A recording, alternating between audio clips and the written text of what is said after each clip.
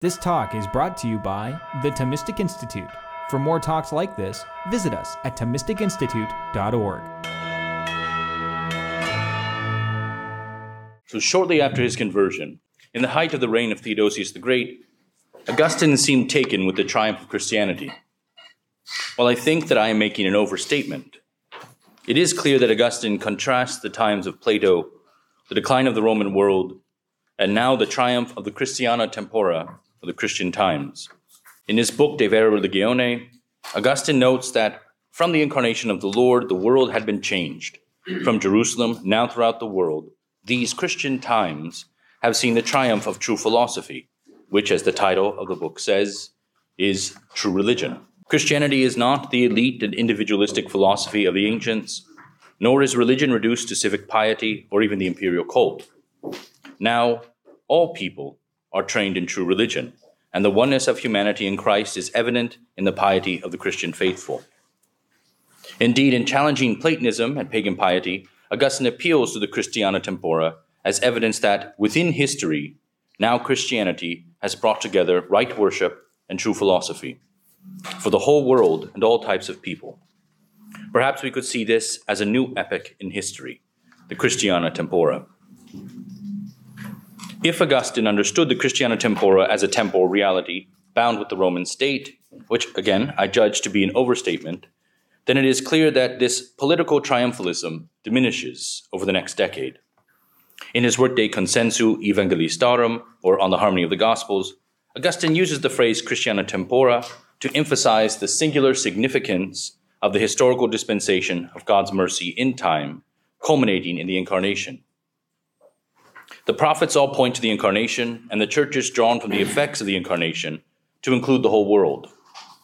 However, in around 408, Augustine responds to a question attributed to Porphyry called De Tempore Christianae Religionis, on the time of the Christian religion. This question challenges the very historical singularity of Christianity, so dependent on the Incarnation in history. Porphyry's acute question is as follows, quote, "If Christ says that he is the way of salvation, grace, and truth, he locates in himself alone the return of souls who believe in him. What did people do for so many ages before Christ to leave aside the times before the kingdom of Latium? Let us take the beginning of humanity from Latium itself. For many centuries, Rome itself was without the Christian law, the Lex Christiana, for a long stretch of time. What was done concerning countless such souls who were without any sin at all, since the one in whom they could have believed had not yet offered his coming to human beings? The world, along with Rome, was fervent in the rites of the temples. Why did he who was called the Savior absent himself for so many centuries?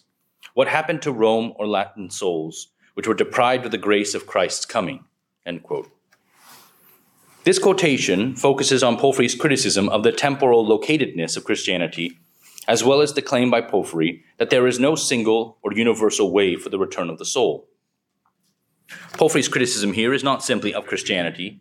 Indeed, a portion of the quotation, which I omitted, Porphyry dismisses Israel and the Jewish law as being itself historically localized, in the same manner as Christianity. To this end, Augustine's initial retort is to observe the obvious.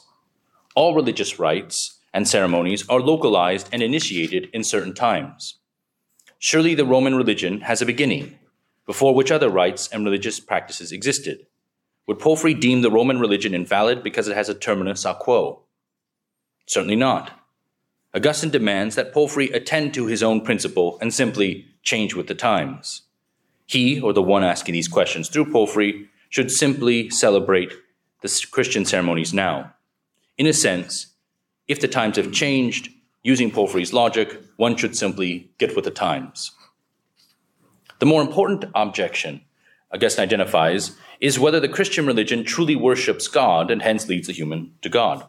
To state this differently, is the Christian claim to singularity and universality grounded in the incarnation of Christ valid? If so, how would it apply to those outside Israel before the coming of Christ? And we might assume to those to whom neither the law nor gospel has been taught.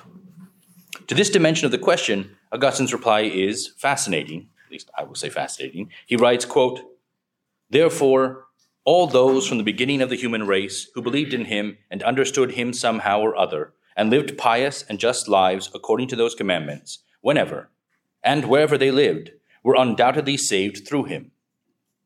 The faith itself has not changed, nor is salvation itself different, because in accord with the different times, there is now proclaimed, as already having happened, what was then foretold as coming. Hence, one and the same true religion was signified and observed by other names and signs, then and now, early in a more hidden way, while later more openly, and earlier by fewer, but afterwards by many." End quote. Augustine, in response to Porphyry's question, has not abandoned prophetic history, which points to Christ's universal function and sacrifice. Moreover, he does not waver on his commitment to the importance he gives to the historical development of these Christian times. All who truly worship God, Augustine avers, worship the Son. They all in some form looked forward to what was effected in the Incarnation. The Christiana Tempora are the concrete realization of the effects of the Incarnation. Indeed, Augustine's response to the third question, which concerns the difference in Christian worship now, and the similarity of the worship of the ancient Jews and pagans, whose sacrifice the Christians now reject, restates this point. Augustine states that sacrifice and worship is offered to the one true God.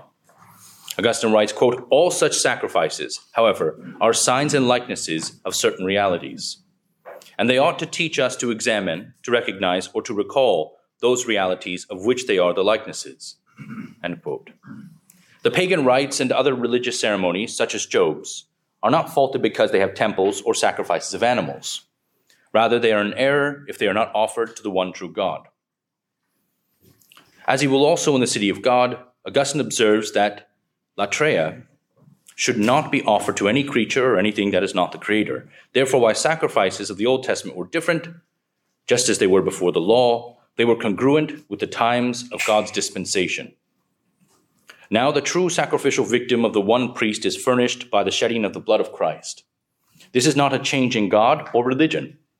Rather, Augustine gives the example of the same man offering a sacrifice in the morning and the evening, both in accord with the appropriateness of the hour. It is these later hours, the evening hours, which seem to be the Christiana Tempora. Sometime in early September 410, reports and even exiles from the sack of Rome, August 24 to 27, 410, began to reach Hippo Regius. We begin to see, potentially, Augustine referring to the sack of Rome in his homily somewhat tenuously dated to September of 410. However, later in the month, at least by October, we find homilies that are beyond doubt given in the months following Alaric's conquest. Though Augustine's response to the tragedy does not come down to us in the form of the vivid lament of Jerome, the significance of the sack of Rome is realized not least in his magnum opus De Civitate Dei, but also in several extant sermons. The sack of Rome was not a distant event for Augustine. Not only had he lived in Rome, but as he notes, fellow Christians, who he knew personally, were in the city when it was sacked. Moreover, the conflict in Italy extended to intrigues in Roman Africa. In some measure, we may assume that Augustine was aware of the impending conflict and escalated tensions beyond the serious trials of those fleeing before Alferic's army to seek refuge in North Africa. In Augustine's homilies following the sack of Rome, we repeatedly see the bishop's concern for these refugees. In these homilies, Augustine undertakes a robust response to the sack of Rome. One of Augustine's major concerns is witnessed specifically in his treatment of what appears to be a pointed pagan non-Christian, but as well a Christian criticism of the notion of the Christiana Tempora. This criticism of Christianity, and particularly the recently Christianized empire, has a range of implications, but is fundamentally grounded in the claim of social, cultural, and especially political decline. While the phrase, as a positive use, holds to the progress of Christian times as a kind of Christian triumphalism. Augustine's sophisticated response to Civitate Dei has been taken by some scholars as a response to Roman conservatism, which views Christianity as responsible for the decline of Rome. In his homilies, Augustine heavily qualifies such narratives of decline, but also emphatically rejects the Roman truism of imperium sine fine, as I've said before, the Roman imperium without end. Augustine's sermons from 410 to 411 that explicitly or apparently discussed the sack of Rome were given in various cities throughout Roman North Africa. In nearly all of these cities, without regard to the place, perhaps the most prominent theme is that of the Christiana Tempora, or the Christian times. Many, it seems, were up in arms about the difficulties of these Christian times. The distinction of the Christiana Tempora is associated, as noted earlier, triumphalistically with Christianity's tolerance and later acceptance, publicly and ultimately imperially, following Constantine and ultimately with Theodosius the Great.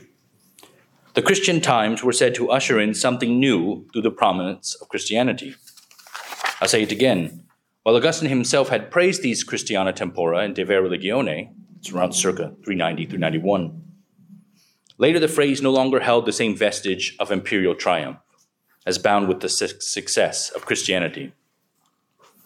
So it is that some years later, we find Augustine responding to the phrase as a placeholder for the decline of Rome, so he himself begins to use this as something that is identified with a kind of decline.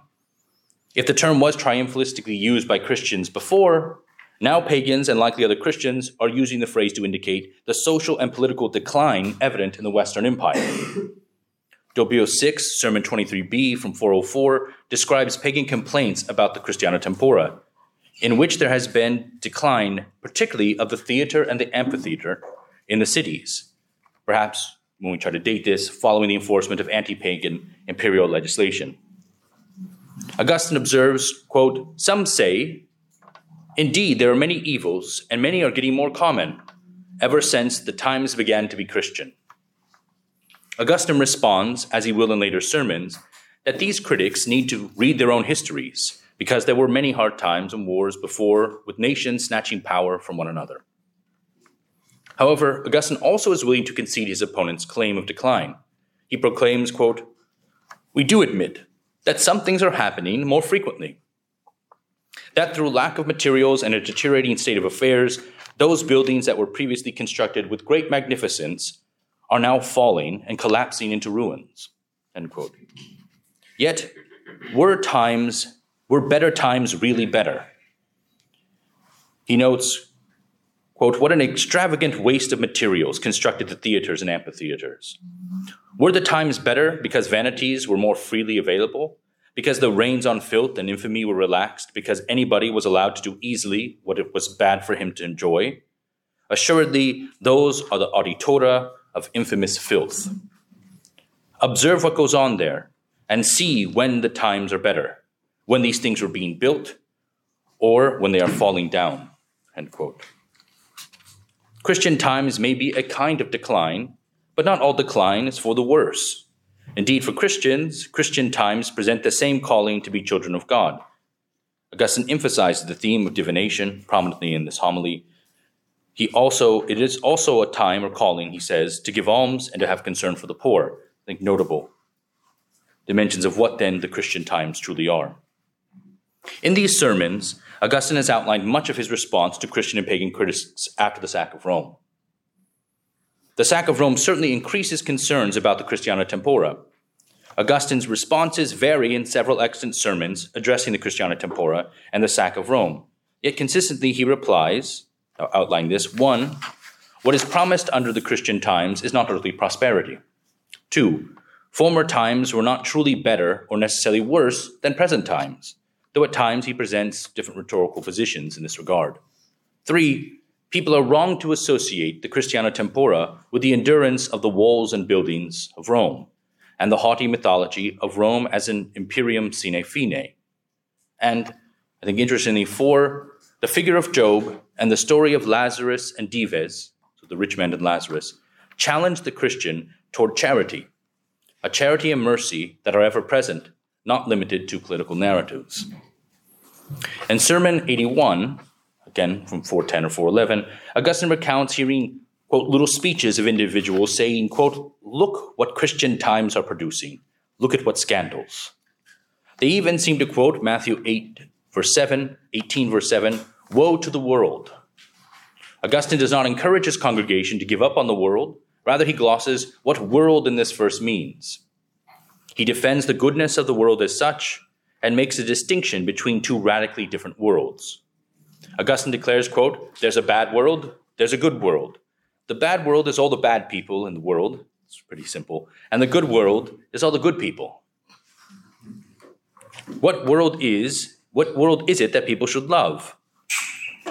Augustine notes that the proud love the world they have made in their wickedness, but the meek in their good deeds only find pleasure in God.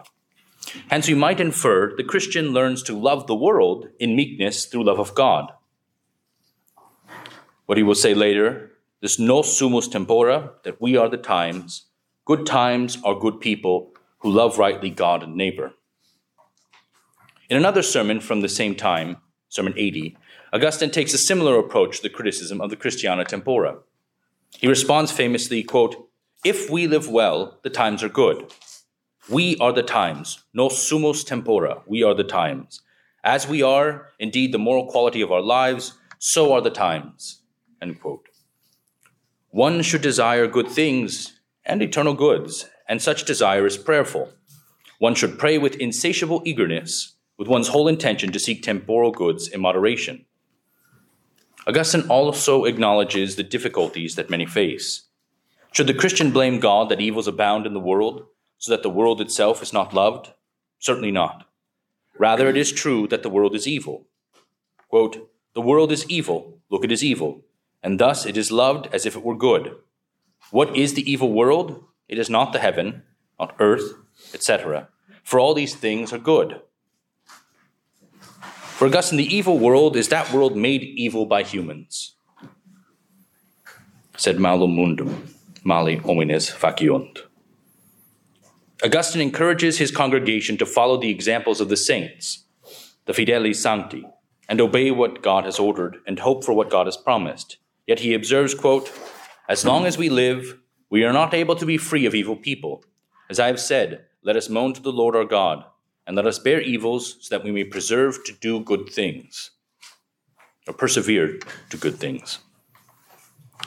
The criticism of the Christiana Tempora does not abate in a season. Rather, nearly 1 year after the sack of Rome, in Sermon 296, given on the feast of Saints Peter and Paul, so June 29th, 411, Augustine responds to a different criticism of the Christiana Tempora. In this sermon, he recounts individuals observing that the Memoriae Apostolorum, that is, the shrines of the martyrs and saints of Rome, particularly Saints Peter, Paul, and St. Lawrence, did not protect the city of Rome. He says, quote, "Rome is devastated, afflicted, crushed, and burnt. So many heaps of death are happening through famine, through pestilence, by the sword. Where are the memorials of the apostles?" End quote. Rome suffers so many evils. Are not, they ask, memorials of the apostles there to protect the city or even the citizens? Augustine replies that the Memoriae Apostolorum in Rome are not there to inflame people to pursue temporal felicity, as if the shrines of the saints are signs of temporal prosperity. Rather, the memorials of the apostles point to and stir people, especially the faithful, to strive for their eternal felicity. Nevertheless, the pagan says to the Christian, quote, "Look, when we used to offer sacrifices to our gods, Rome continued to stand. Now, because the sacrifice of your God has won the day and been so frequently offered, and the sacrifices of our gods have been stopped and forbidden, look at what Rome has to suffer." End quote. These objectors to the Christian times proclaim in the temple that, quote, "the gods who protected Rome have not saved it now because they are no longer," end quote. To this, Augustine again reminds the pagan and Christian to recall Roman history.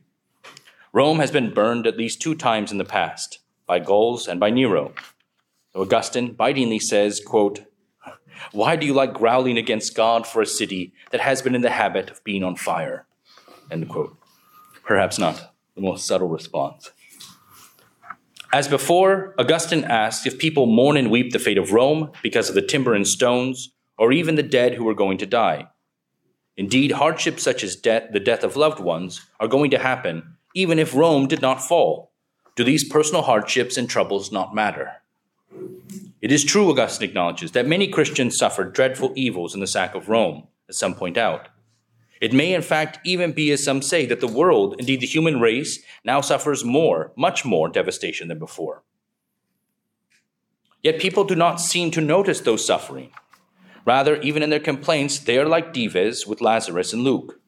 They were blind to those in need before the sack of Rome, and now seem to bemoan the loss of temporal goods, which Christ has taught the Christian not to seek. Quote, what Christ is guarding for you, can the Goth take away from you? Augustine says.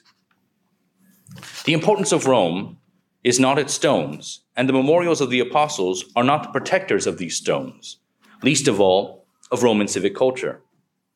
With some sarcasm, Augustine concludes, quote, so the memorials of the apostles, by which heaven is being made ready for you, ought rather to have protected for you on earth the crazy follies of the theaters? So that's why Peter died and was laid to rest in Rome, is it? In order that not a stone of the theater might fall, end quote. Rather, for individuals who enshrine the might of Rome and Roman civic culture, Augustine avers, quote, God is knocking the playthings of boys from the hands of ill-disciplined adults, end quote. People should be angry, but this anger ought to be at oneself, for this anger may lead one to repent and not to sin. Instead of jealousy or blasphemy, the Christian should love God through feeding God's sheep. This is a call to the bishops and priests more than any. All Augustine encourages should, quote, just look next to you, in case perhaps what you should do for your neighbor is help him reach God, end quote. This is to say that Augustine notes the deeper social reality, one transformed by Christ, this reality of the neighbor. This does not simply mean the Christian, but rather through the church, one's fellow human in need of aid and, in a sense, in need of mercy. In Augustine's De Civitate Dei, the Contra Paganos, or De Civitate Dei Contra Paganos, Augustine takes up a more thorough criticism of paganism, as the title suggests. Augustine's deservedly famous introduction condemns the Roman myth of divine blessed dominion, which is truly a domination of Rome by the libido dominandi, to spare the conquered and subdue the proud. To this, Augustine, of course, presents God's action in time to resist the proud, but he gives grace to the humble, from James 4:6. Now, Augustine's criticism of Rome is of its mythological narrative, its imperium sine fine, its divinely sanctioned perpetual authority, and its co-opting of religion for its own ends.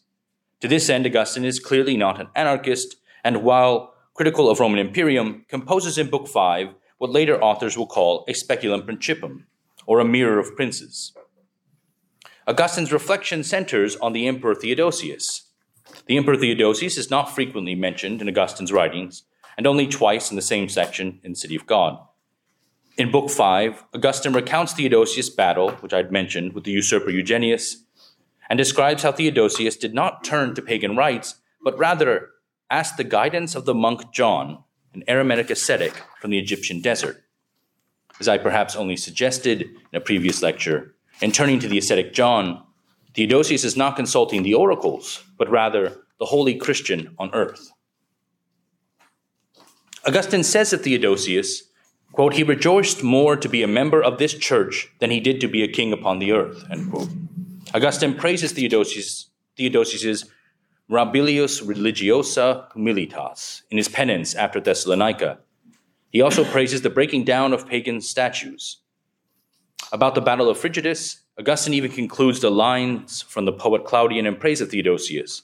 Quote, O dearly beloved of God, for whom the very air does battle, and the winds, your sworn allies, come at the trumpet's call, end quote. Sort of a pagan poet wrote this about the whole legend of the spears turning back and killing Eugenius' soldiers. Theodosius is, it seems, an ideal emperor, loving his enemies with Christian charity, corrected by ecclesiastical discipline, offering to God the sacrifice of humility, mercy, and prayer, and holding to the supreme value of eternal life. Yet Augustine carefully cautions that the Emperor Theodosius is only called happy, or beatus, in hope of the world to come, not because of his status here. I want to note, somewhat briefly as an aside, a development of the genre of the speculum principum. Fulgentius of Ruspa, a North African bishop nearly 100 years after Augustine, aware of Augustine's comments in City of God 5, does not so simply extol the emperor. Fulgentius, in contrast to Augustine, does not focus on the emperor, but the contrast between the emperor and the bishop. He writes, quote, therefore, as this relates to this life in this age, it is certain that no one is more powerful in the church than the bishop, or nobler in the secular world than the Christian emperor. Unquote. Fulgentius presents two specula, episcoporum as well as principum. The most merciful emperor is not a vessel of mercy simply because he's at the height of imperial temporal power. Rather, the emperor becomes a vessel of mercy by living in right faith and in true humility of heart, and as he submits the heights of regal dignity to holy religion. Beyond Augustine, Fulgentius reminds the emperor that he is, quote, a son of his mother, Holy Mother, the Catholic Church, unquote, and thus, quote, contribute through his reign to the peace and tranquility of the church throughout the world. Indeed, the emperor is to govern and extend this Christianum Imperium, as Fulgentius notes, consulting the ecclesiastical position throughout the whole land. Now, you might think to this point, Fulgentius's articulation is congruent with Augustine's. However, the place of Theodosius is different in Fulgentius. The highest way of life, above any layperson or even the highest secular position, is that of clerics and monastics. By mercy, those who have given themselves over to religious life are true vessels of mercy, whereas the Christian emperors who wield temporal power have merely, quote, worn the guise of Christian religion. Hence, Constantine, for Fulgentius, acknowledges Anthony of the Desert and Paul the Hermit, and Theodosius relied on and praised John the Monk. The Christian emperor in this instance points to the exalted station of the religious life, even more so it seems in a Christian empire. This may recall to some Augustine's exchange with the monks of Hadrumetum about the value and function of asceticism. However, what is more remarkable, I deem, is how these sections may function as a gloss on City of God 5 and the Speculum Principum.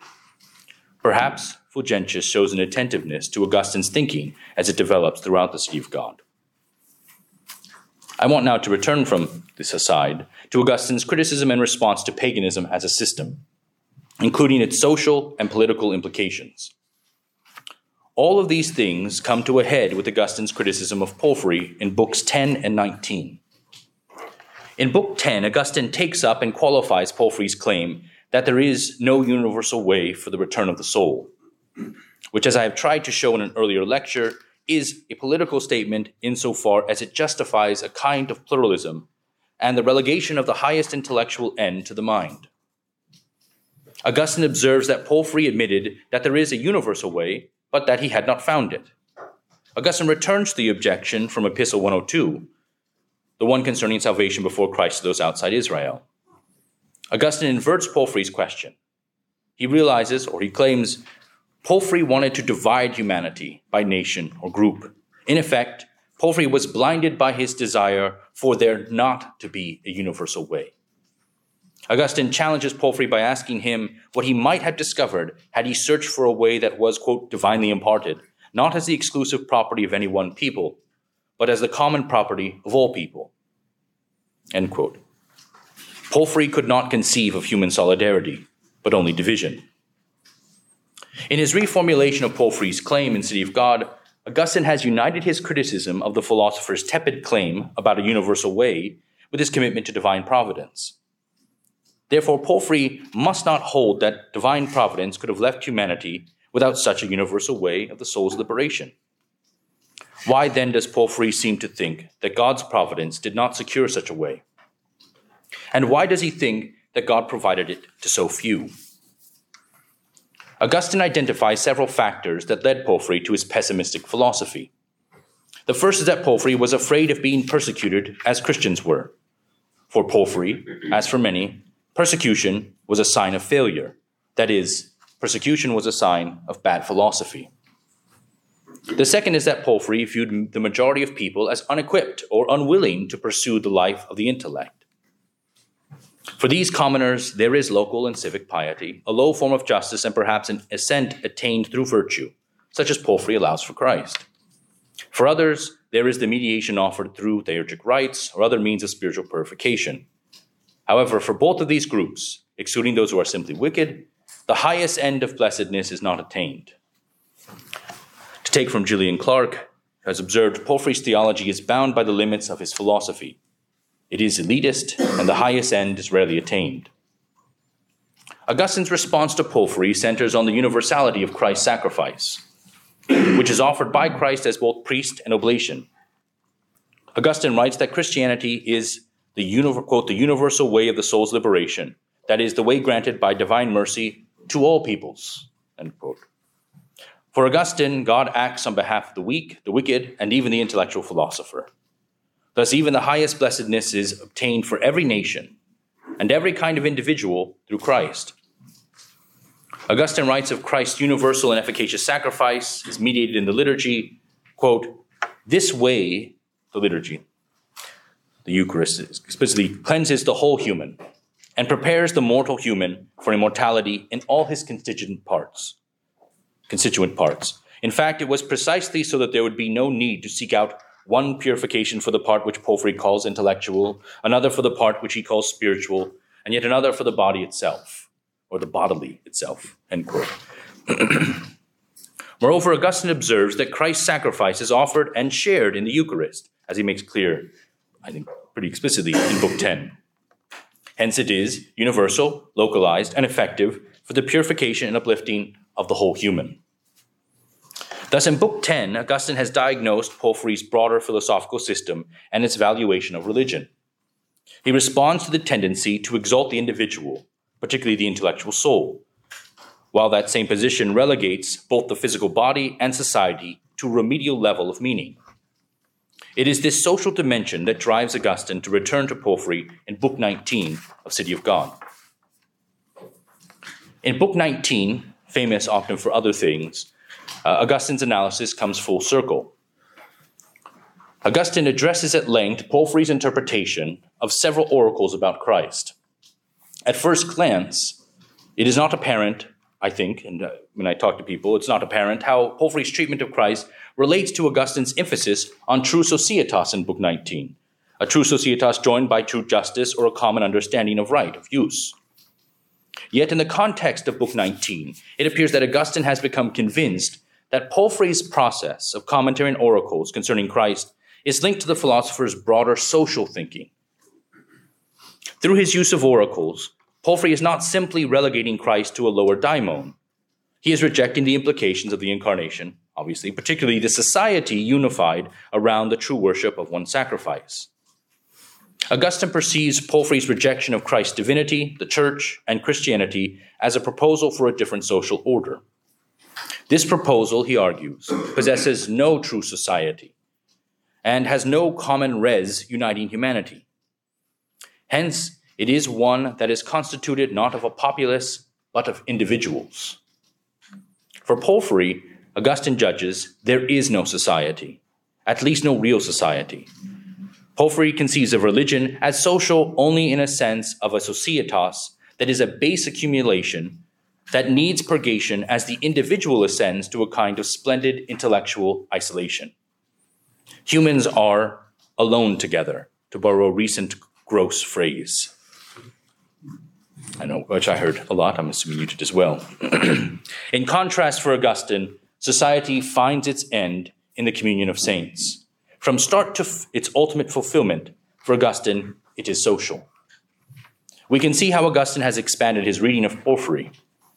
He now asserts that Porphyry's use of oracles in order to snatch Christ from the Christians is not simply an attempt to relegate Christ to a mere human who ascended to the status of a lower divine being. Rather, Porphyry presents a complex rejection of the importance of the body, the societas of humanity bound by God and worship of God, and the belief that God, the high God, acts in time to effect such an end. Porphyry's argument is a defense of the status quo of the Roman Empire and of Roman religion.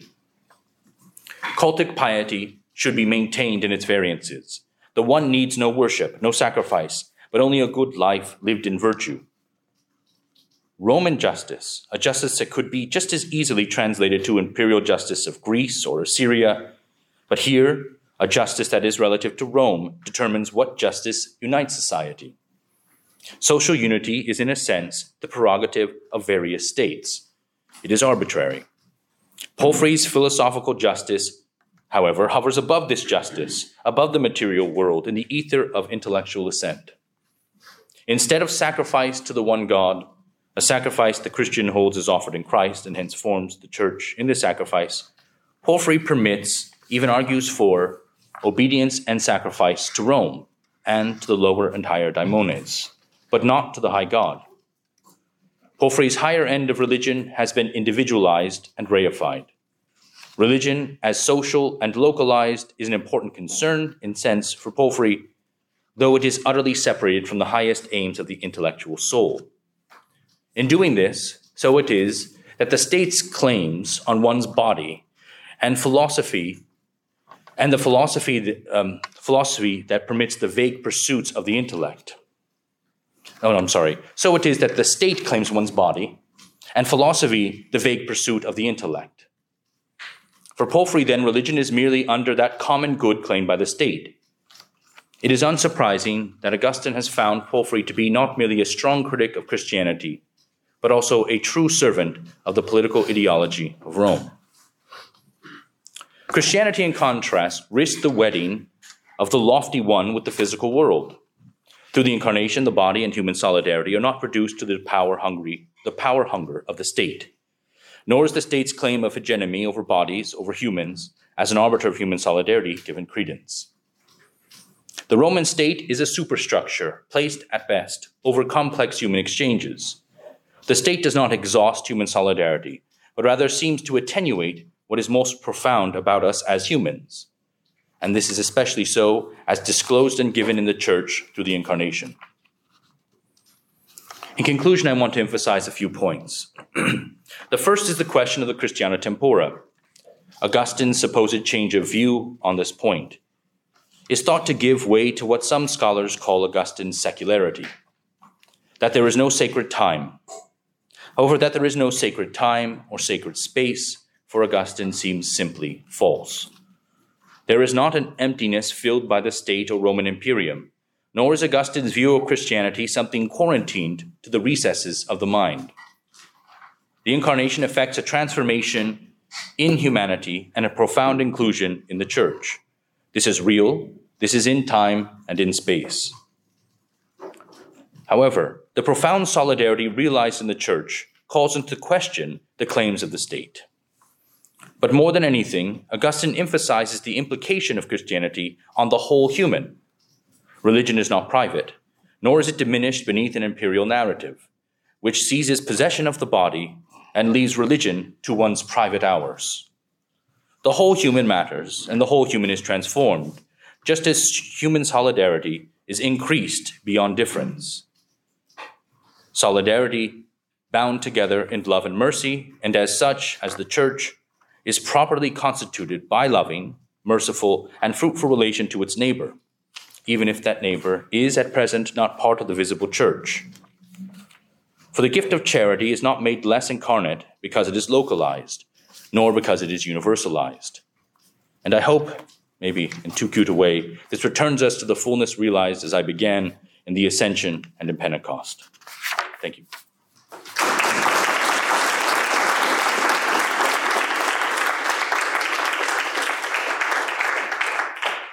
Yes. So there are some Christian thinkers today who have proposed that in light of the, morally deleterious realities of our current circumstance, Christians are better or should maybe retreat into their own communities. But you've emphasized in the reading of Augustine kind of the social dimensions of the human life, and you also emphasize that Augustine's saying this and mindful of the fact that it's bound by temporal realities, which I think, I wonder if you'd say that part of those temporal realities includes engagement in the political life, the broad political life of one's community. Yes. Do you think that would be maybe, do you think that would offer maybe an alternative to what maybe some today propose as kind of a retreat, that we can look to Augustine maybe as an encouragement for that type of political engagement? Yeah, so then basically does Augustine offer something in contrast to what some would say is like a Benedict option, a retreat and these things? So yes, I do. However, I'm not trying to militate against that decision either. I take this to be somewhat prudential, etc. If you think of Augustine outside of America transplanted to, let's say, Christians that live in Syria, right? If you start looking at how do those groups live in completely other societies, it's not retreat, but there is a sense of being an enclave and these sorts of things as well. So there are ways to negotiate this differently. But Augustine certainly doesn't argue for retreat. And I want to take the City of God as being a quite remarkable text in the sense that it really is a text written with the wind at his back. The empire is Christian. He has the support of Christian emperors. Yes, Rome has fallen. But his criticism of Rome, as it sort of goes through, even as I try to qualify his praise of Theodosius, which I think is sort of becomes increasingly mitigated in the rest of the articulation, that he is critical of this narrative, of its hegemony, but yet not so that the Christian just retreats. Right? I mean, he doesn't label it just as evil, right? Even as he's suspicious of the claims of the empire. So as a whole, I guess, as I added more than what you asked, yes. Yes. When Cicero says "o tempora" or "mores," he doesn't use it in the sense of an age or an epoch. He uses it in the sense that it's used in the New York Times, which is to say the current ongoings or the things happening right now. And then I'm curious whether Augustine, when he talks about Christiana Tempora, is using tempora in the same sense that Cicero is insofar. And this would both explain why, even though it's affirmed that we are seeing Christiana Tempora, that whether it's an epocha, fair enough. I agree with that. I would say the only reason in glossing this is that there's a lot of interpretation of this as epochal, as, if you will, progressive and historical. And there are even some at the time who seem to think as such. You could see how that line can be blurred, but yes, that's right. So given that, I'm wondering how this, we live in bona tempora, si vivimos bona or something. If we live well. Nos sumos tempora. Yeah. How does that work then? If the Christiana Tempora isn't a period but bad or good things happen. I guess he's trying to reframe the Christiana Tempora as good in a deeper sense because the theaters are being destroyed along with the entire civil structure. Well, no, yeah, that's a different homily. But yes, so you see what I'm saying? I guess kind of. I think his reframing is part of what you're getting at the beginning. It's not epochal. So he's actually taking it away from a perspective that Christianity is the next phase of history that's moving up now to its end. Even though he does have places for this as the child grows older. But I don't. So as far as it relates to how he's glossing it from these are good times because the temples are being broken down, he's also willing to say, but perhaps these are also bad times. But he is then emphasizing we are the times in a certain way to say then what are the Christian times? And he still will point, if we take this with the other homilies, to what do the shrines of St. Peter, Paul, or Lawrence point to? They point to something different, but it isn't sort of imperial blessedness. Is that? Yeah, I mean, it's just strange because is this the shift in Augustine? From the Christiana Tempora being an unmitigated good. Yes. Because in the first case, the Christiana Tempora is somehow coincident with a stage of prosperity. Yeah, that's right. The Christiana Tempora becomes reframed as either good or bad, depending on whether the Christiana Tempora are good or bad at any given moment. And as best as the Christians themselves are good and bad. Well, they make the times. Once you reframe it to be not necessarily good, what is the value of this term, Christiana Tempora? Yeah, that's right. That's the point of what I say many scholars make of the secularity of Augustine. But then, of course, that argument leads, as sort of just gesturing to some other claims that Augustine's not making. Secularity of time and space, right? In a sense, Augustine's not moving it progressively to come to that. But I think precisely that's right. It changes what it means. Yes? I was thinking, with regard to that question, your answer, one answer is that metaphysically, for Augustine, time is not chronology. Yeah. I mean, this is Book 11 yep. of the City of God, of the Confessions, 11, 12, and 13 of the City of God. So, as opposed to mere chronology or succession, time can only be experienced by a mind, as he explains, because it's a extended present. It's not a pure present. So we can say that with Augustine, the good time is a good soul. Yes. Now, if you mean good chronology, you're asking a different kind of question. Yes, and then unrelated, but it's the motion of the soul. And last thing, this is why Job surfaces so importantly after 410 in Augustine's writing. Yes. That Job is the happy man. He's in terrible times, he strays, but the motions of the soul are integral.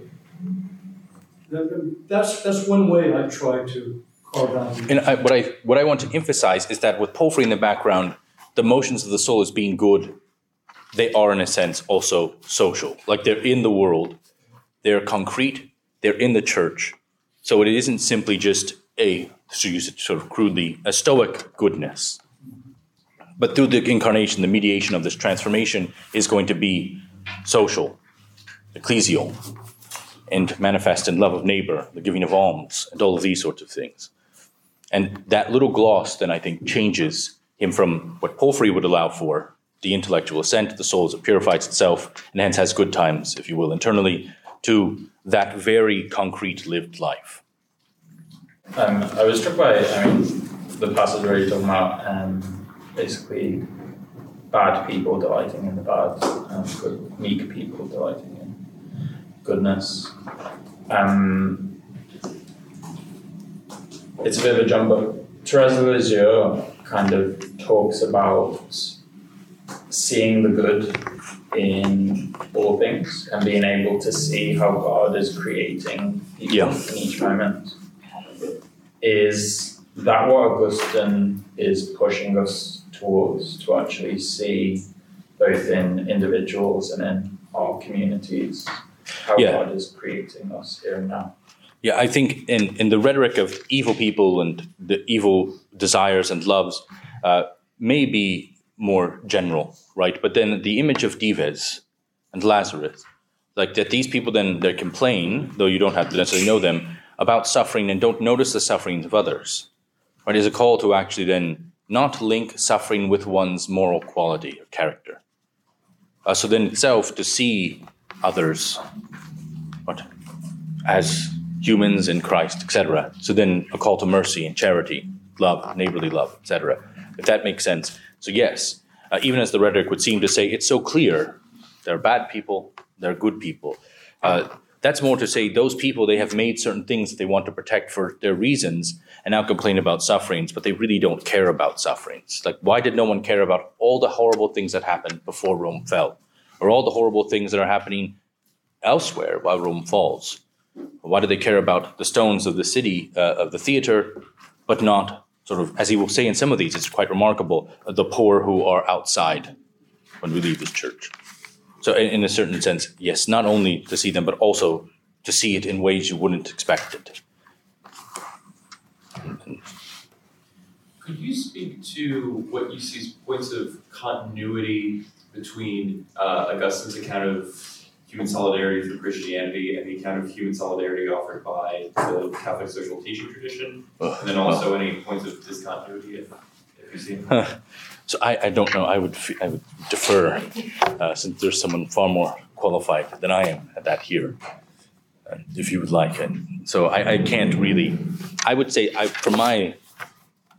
don't even know if armchair would count. I would see mostly continuity. I'm not sure about discontinuity, though I'm sure some have made some. So I really can't speak to that.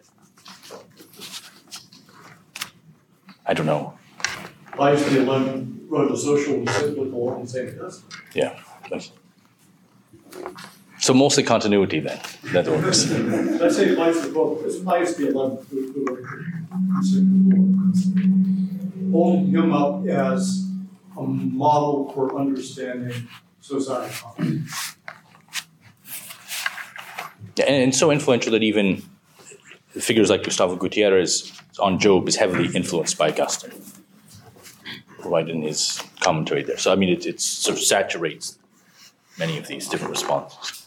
Catholic social teaching. I don't want to say it's over, but I'm happy for it to be over. I would just say, I guess, thank you for the past 4 days. I hope some of this has been clear enough, and then I hope we can leave and go to lunch. Still a busy afternoon.